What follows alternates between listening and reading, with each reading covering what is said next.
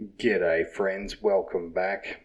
So, apart from my reviews of The Mandalorian and my one review of a Black Mirror episode, which doesn't really count, this is my first go at reviewing a TV show. So, we'll see how I go, I suppose. And what a show it is. Let's be real. What a show this is. This could almost be called a hidden gem. Like, a lot of people have watched The Haunting of Hill House, but I feel like a lot of people are put off by the fact that it's a horror series, which is fair enough. Yeah, some people get anxiety or they end up with sleep problems from watching horror, or they're just, chicken shit, whatever. But I tell you what, for whatever reason people haven't seen this, they've missed out. The Haunting of Hill House isn't just a horror series. Right? It is an intense family drama that tackles the effects of trauma on children once they reach adulthood. Right? It's a show that takes the horror genre and takes it to another level and another dimension. Right? This is absolutely one of the best Netflix-produced properties that we have seen. So, season 1 is Hill House, and that was released in 2018, and then the follow-up, season 2, which was The Haunting of Bly Manor, was released last year. They're both superb. They're also a little different. They share some of the same cast, a lot of the same cast, say some of the same cast, but there's no connection between the stories. It's like American Horror Story, that kind of deal. So today I'm reviewing Hill House, and then next week I will review Bly Manor, back-to-back scary time. So Hill House and Bly Manor, but Hill House was created by Mike Flanagan. It stars Victoria Pedretti, Oliver Jackson Cohen, Henry Thomas, who is Elliot from E.T., which is kind of cool, Carla Gugino, I believe is how it's pronounced, Kate Segal, Elizabeth Reesa, Michael Hoosman, and Timothy Hutton. Now, there will be plenty of spoilers, and believe me, this show has some of the best twists ever. If you want, go and binge it all first and then come back and listen to this. I am not fucking around here. Do not listen to this if you haven't watched The Haunting of Hill House. I am deadly serious, right? I say spoiler warning all the time, but this is another thing. You have been warned, alright? I promise you it's not that scary. You won't regret it. Alright, let's get into it.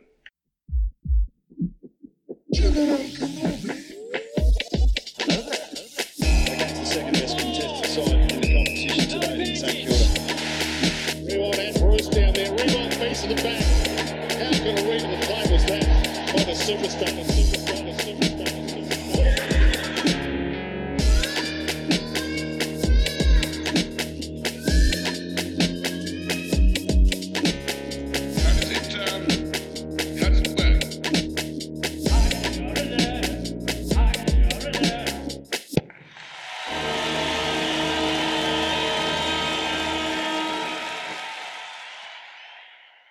Okay, I will just say again, big spoilers. Spoilers so big that I would seriously recommend that you watch the show before you listen to this any further. Alright, that was your final warning. Because the house itself, Hill House that is a sentient interdimensional time-travelling vessels for the souls off which it feeds. This house is the scariest horror monster, entity, or whatever you want to call it that I have ever seen and has probably ever been conceived. Right? It's so brilliant. so genius and so fucked all at the same time.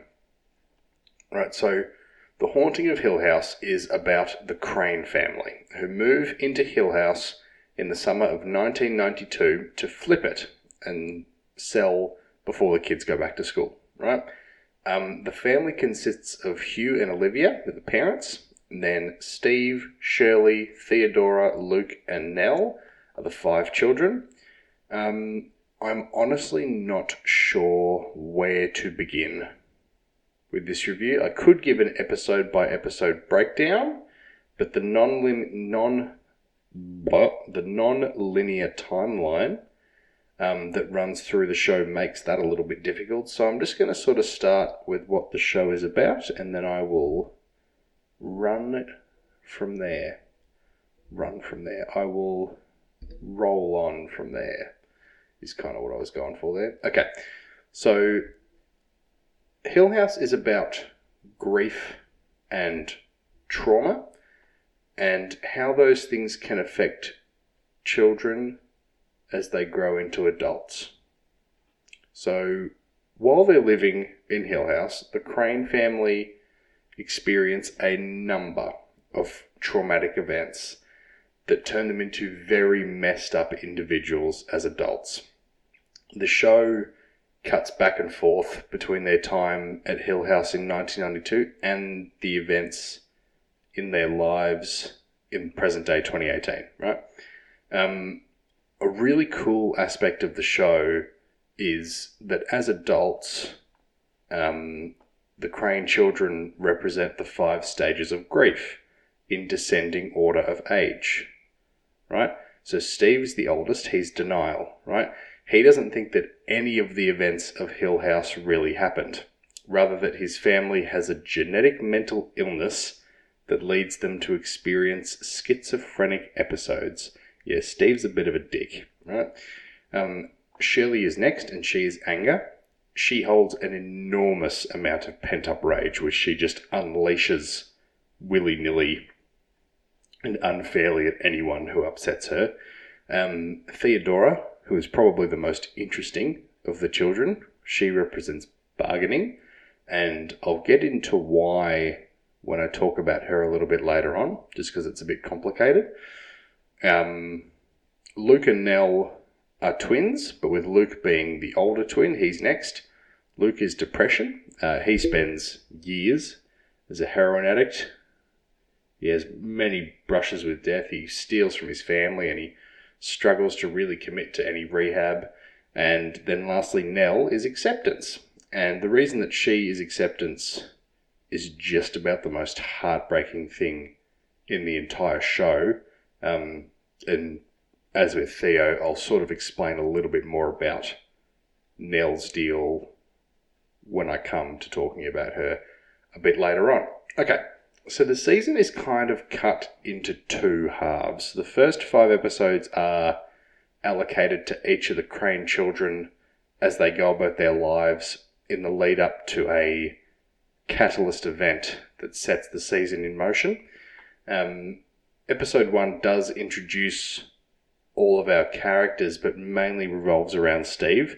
Steve is an author as an adult who wrote a very successful novel about the Hill House story, much to the dismay of his siblings. We learn at the end of episode 1 that Nell has returned to the house after 26 years and committed suicide. This is the event that brings the children together and really gets the story underway. But that doesn't actually happen until episode 6, as in the children all coming together. Episode 1 is really excellent, and it gets you not only invested in the story, but in each of the characters individually, which is exactly what a pilot should do. Episode 2 is about Shirley. She runs a funeral home with her husband Kevin. Her episode is mainly about her first brush with death as a child. She rescued a box of kittens that were abandoned by their mother, and then they all proceed to die in a matter of days. Obviously fairly traumatic for a child. This episode's probably the weakest. of the series. It's my least favourite.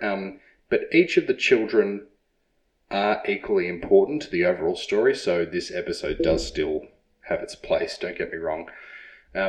Episode 3 is about Theodora, who, as I said before, is arguably the most interesting of the Crane children. She lives in a unit attached to Shirley's home, and she is a child psychologist. A very interesting vocation for someone who has experienced some of the most wild childhood trauma you could think of.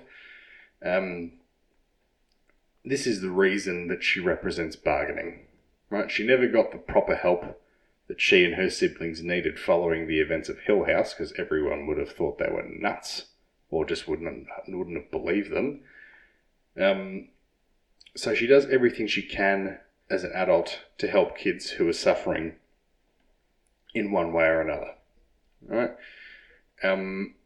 Another reason that Theo is a fascinating character is her special ability, an ability which further indicates that she represents bargaining.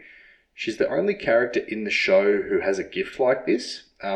Nellie is shown to have done remarkable things that she didn't even realise, and their mother Olivia has visions attached to migraines that she gets, but they're like Olivia and Nell's experiences are brought on by the house, right? And though Theo's ability first reveals itself in Hill House, if I remember correctly, her mum says that the women in their family have always been special in kind of like a wink and nod way, if you get what I mean. So I don't believe that Theo's gift is directly related to the house. It's one of the things that the show never makes crystal clear. It doesn't need to, but that is how I interpreted it. So her deal is that she can feel intense emotions and events that have occurred around people or objects when she touches them, right? She puts her hand on someone and she can feel their feelings, or she touches an object and she can feel the emotions attached to something that happened around that object. She uses her gift to resolve difficult cases that she's working on. We see her talk to a particularly quiet girl who she suspects has been abused by her foster parents. She goes to the girl's home, wanders around, touches a couch that they have in their basement. And while we don't see any of what happened, the look on Theo's face tells you all that you need to know about what happened to the girl. Kate Segal, I think it's Segal, or like Seagull, I don't know. Kate Segal has to do a few scenes like this in the show where Theo is experiencing a horrifying event after the fact, and her acting is nothing short of astounding. There's another scene where she touches her sister's dead body and then later describes her perception of what death felt like as a living person, and it will shake you to your core. I was kind of indifferent about what death would be like. I was like, it's going to happen. There's not a lot I can do. I am now dreading it just because of this one scene where this fictional character talks about like what her superpower basically allowed her to experience death as. It is horrifying the way she describes it. I'm not going to repeat it because it is not pleasant at all. You really feel Theo feeling these horrible things. It's so well done, the writing and the performance. And this episode is really good and very, very intriguing. Episode 4 is about Luke, the older twin. He struggled, as I said before, with heroin addiction for over a decade. This episode follows his stint in rehab, his leaving rehab to find a friend who left willingly, and shows us the bowler hat ghost that haunts Luke both as a child in Hill House and as an adult. This episode is called The Twin Thing, which is a nod to the common understanding that twins have a connection not shared by other siblings. Everyone knows that. Luke, and in fact all of the Crane siblings, awake grabbing at their throats throughout these beginning episodes of the show. And this is in line with the moment that Nell hangs herself, showing that they all have an extra connection due to their time in Hill House. But Luke has a stronger connection to his little sister. While he's out of rehab, his friend takes all his money and he gets beaten up and mugged for the rest of his belongings. He has a real shit time. And the longer he is out wandering around and unsure what to do, he keeps getting colder. He says so many times throughout the episode that he is freezing and getting cold. It's like, I'm so fucking cold. Oh, it's so cold. Like, aren't you cold? Like, I'm so cold. He just gets, like, he keeps talking about it like he can't even think about anything else. He's so cold. And this is because that more time is passing since Nell's death, and she too is getting colder. It's a really cool little touch. Really cool little touch. It's also pretty fucking sad. Hey, Oliver Jackson Cohen plays Luke, and he's really, really solid in this show, in this episode especially. And from a couple of reviews that I watched, apparently he does a very good depiction of addiction, which is a credit to him. Episode 5 is the last episode dedicated to the story of a single character, and it's where the show really fucking picks up. In fact, it's where it really jumps into the stratosphere. Okay? Episode 5 is about Nellie. Obviously, she's the last one left. The youngest of the Crane children, and who by far has the shittiest time of all of them. You think some of the others have a shit time? Nell has a shittier time. From her first day at Hill House to her last day walking this earth, Nell is haunted by who she calls the Bent Neck Lady. This is one of the most prominent ghosts in the show. The Bent Neck Lady is always concealed in shadow. She has long dark hair. She wears a long dress. And as her name suggests, her head is tilted to one side. Nell sees her regularly. She'll see her standing at the end of her bed. Sometimes she'll be perfectly horizontal over her while she sleeps. Even as an adult, while she's trying to get a snack from a vending machine, there's the Bent Neck Lady. The Bent Neck Lady is one of the most horrifying images in the series, and if I was Nell, I don't think I would ever open my eyes. Like, it's not pleasant. We follow Nell through her adult life as she struggles with sleep paralysis. This is brought on by her experiences with the Bent Neck Lady. She sees a specialist about it, Arthur. Or technically Arthur's the tech. But anyway, she meets Arthur going to see the specialist. He's very charming. And eventually the two of them fall in love and get married. They're really cute and happy. He's able to sort of help her with her sleep paralysis, and he makes her really happy. This episode is nothing but peaches and cream until about halfway through, when Nell is having a sleep paralysis episode in the middle of the night.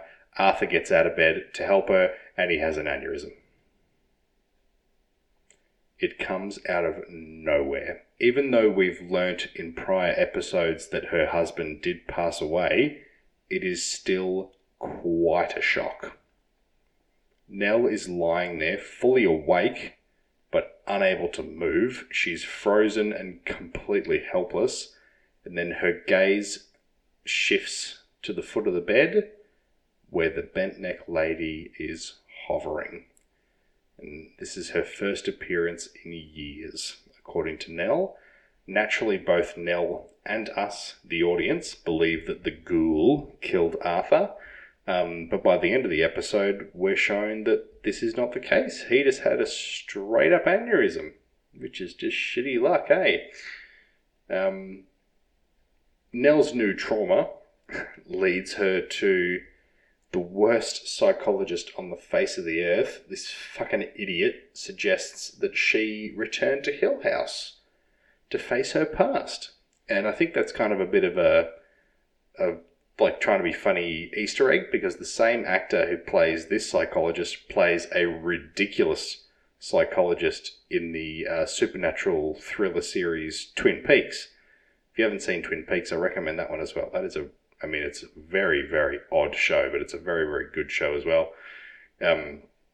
Anyway, so Nell is completely lost, so she follows her doctor, follows his advice, and she goes to the house. This is exactly what the house wants, right?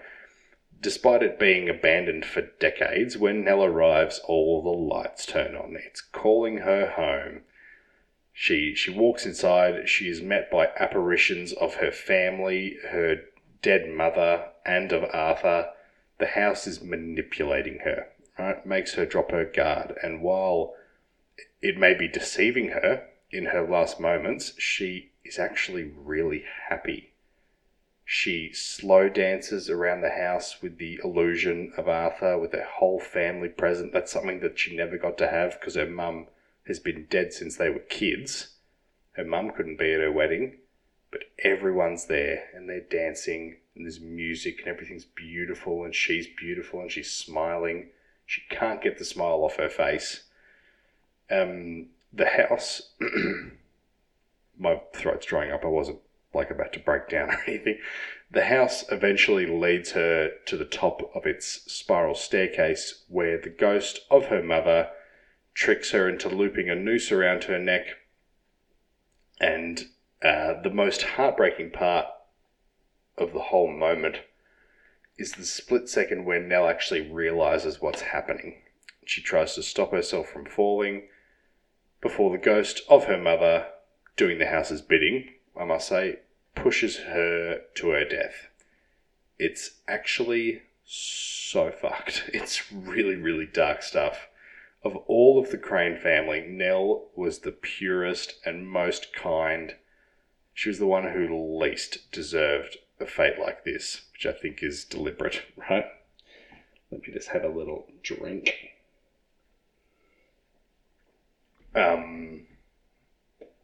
Yeah, so after she reaches the end of the rope, we see that she is immediately turned into a ghost. She's hanging there with this horrified look on her face. She's still conscious, like she's dead, but still conscious, like she's a ghost, like she's fully awake in her ghostness now. She then drops down through the floor and into the bedroom of a small girl. Her younger self. Dun, dun, dun.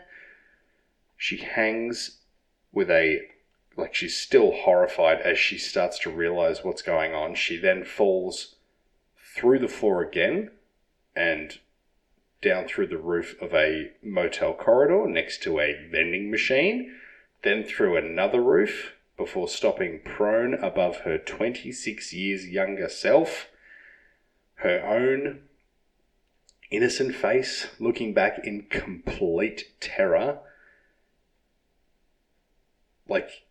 This is one of the best twists I've seen in film or TV. Nell was the bent neck lady the whole time. She had been haunting herself for 2.5 decades.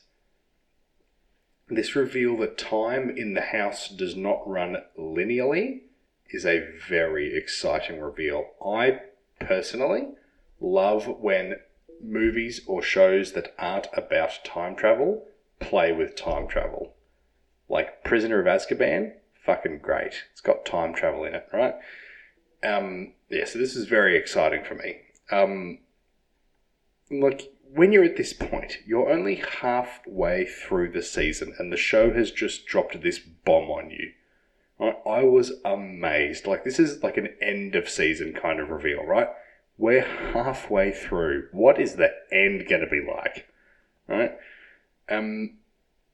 Now, before I forget, the reason that Nell is acceptance is not shown in this episode. It kind of is. She kind of accepts the life that she's had when she goes back to the house and she's, enjoying herself and got a big smile, even though it's kind of like not real. She still seems to have been like, she's able to actually feel some joy again, if that makes sense.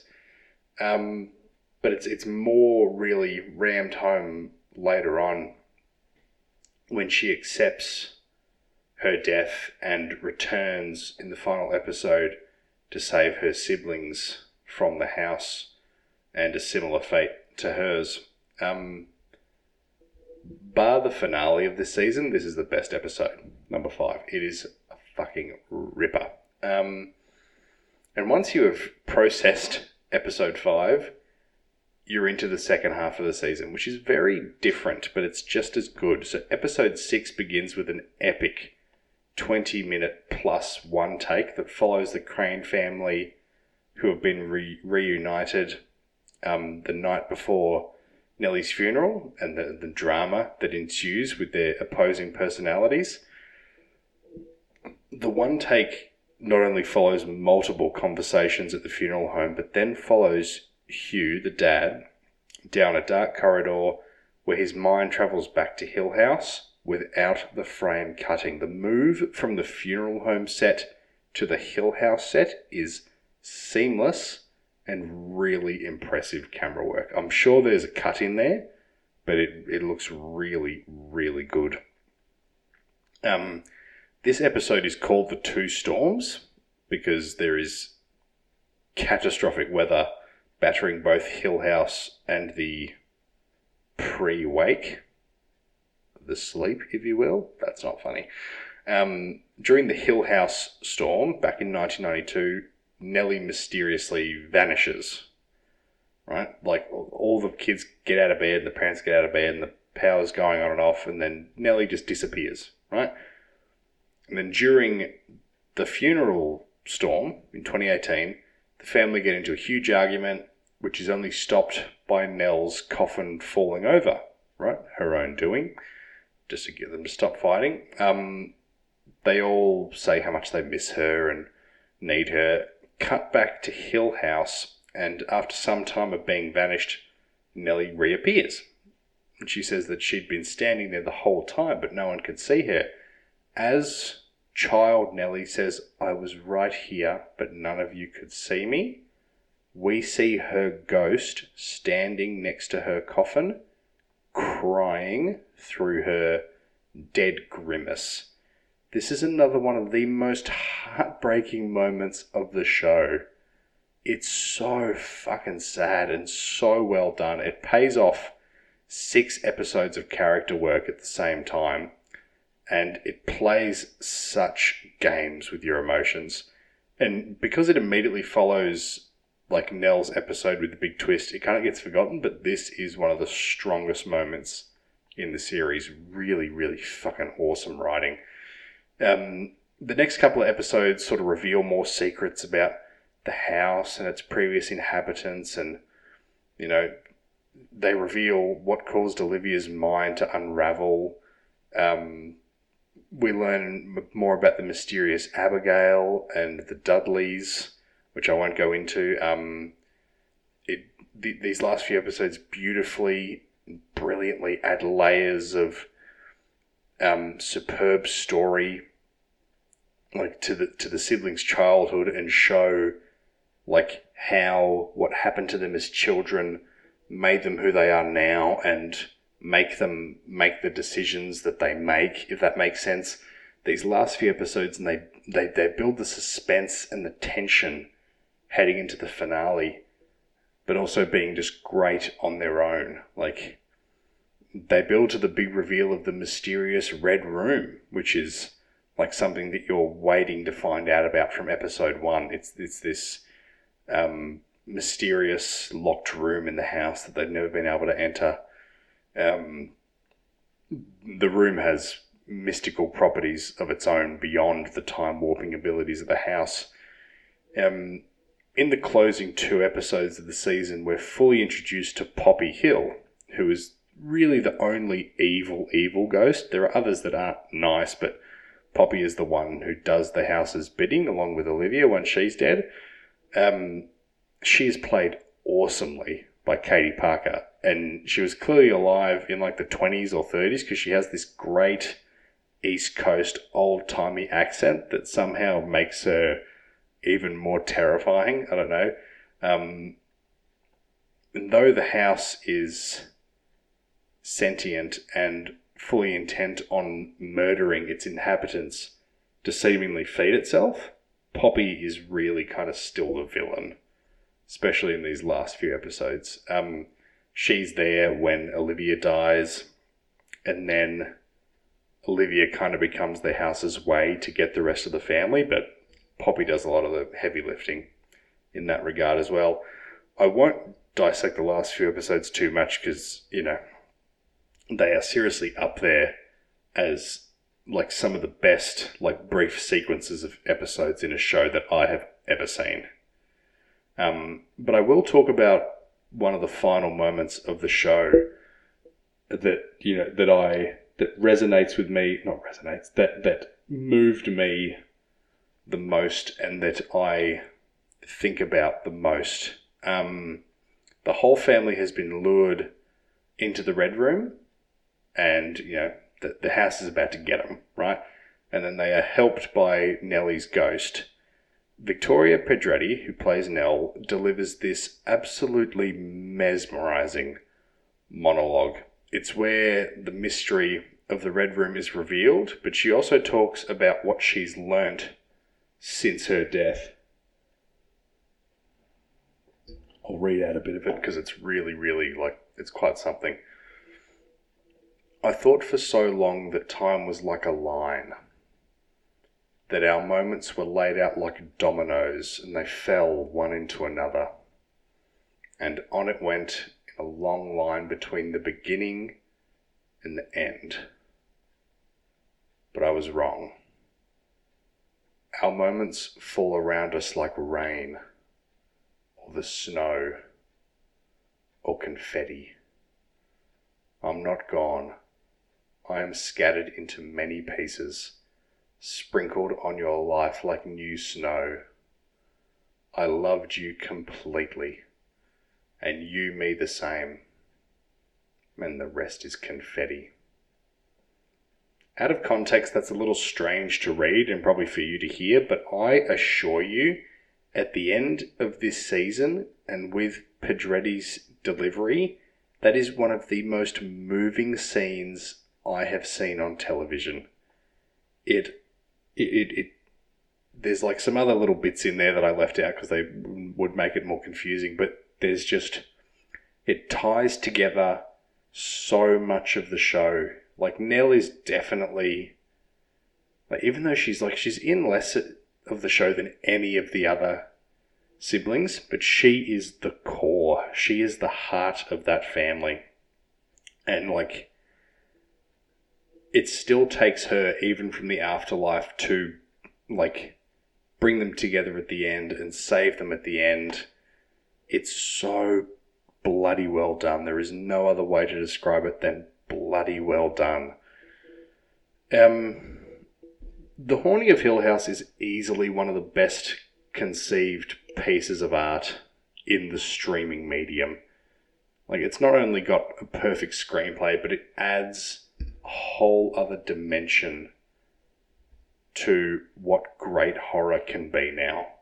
Like, the show has great scares, but what it does best is build the sense of dread and helplessness. Right? It builds the power of the house and the vulnerability of the family at the same time.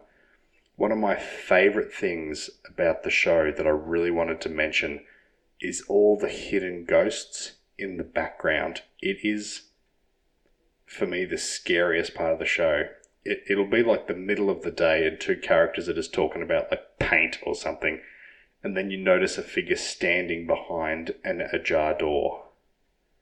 You're like, is there a person? Oh, Jesus Christ, there's a person standing there. Or it'll be a reflection in a window with no one to cast that reflection. Like, every single episode has hidden ghosts in it. And if you go into the show not knowing that they're there, it can be quite a fright when you spot them. That's what happened to me. There was a couple that, like, you almost notice them just before the frame cuts. The camera cuts away to something else. You're like, was there a person in that doorway? What was that? And then you sort of forget it and you move on. And then like 20 minutes later, you're like, I swear there was someone there just a second ago. And then there'll be like a really obvious one an episode later and you go, holy fuck, that is terrifying. Because they're always just staring unblinkingly, unmovingly, just directly either like at the characters or down the camera. And there are some who are like really fucking close. They're not like down the end of a corridor. There'll be some that are like a meter away from the characters. And you're like, oh my Jesus Christ. Like, it is the best horror aspect of the whole show. It's got great jump scares. It's got really, really high quality jump scares. They're not cheap, like what you get in most horror films and stuff. There's great jump scares, but the stuff that I love is all the hidden ghosts. It's so good. You don't have to like have a big loud noise and some scary image jump out to be scary. This stuff is good enough. It's so high quality.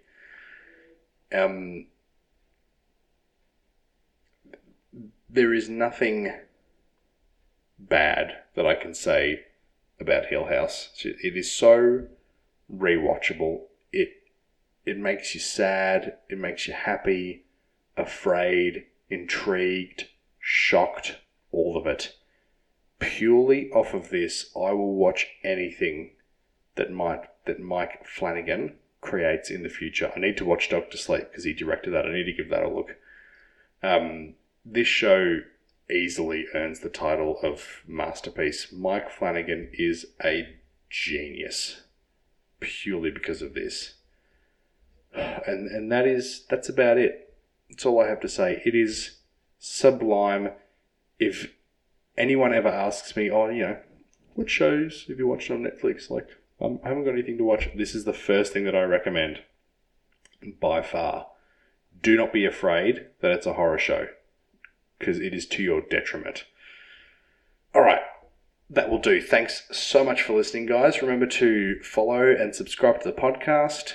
I do only have a small following, so if you like my stuff, tell your friends, spread the word. I really appreciate it.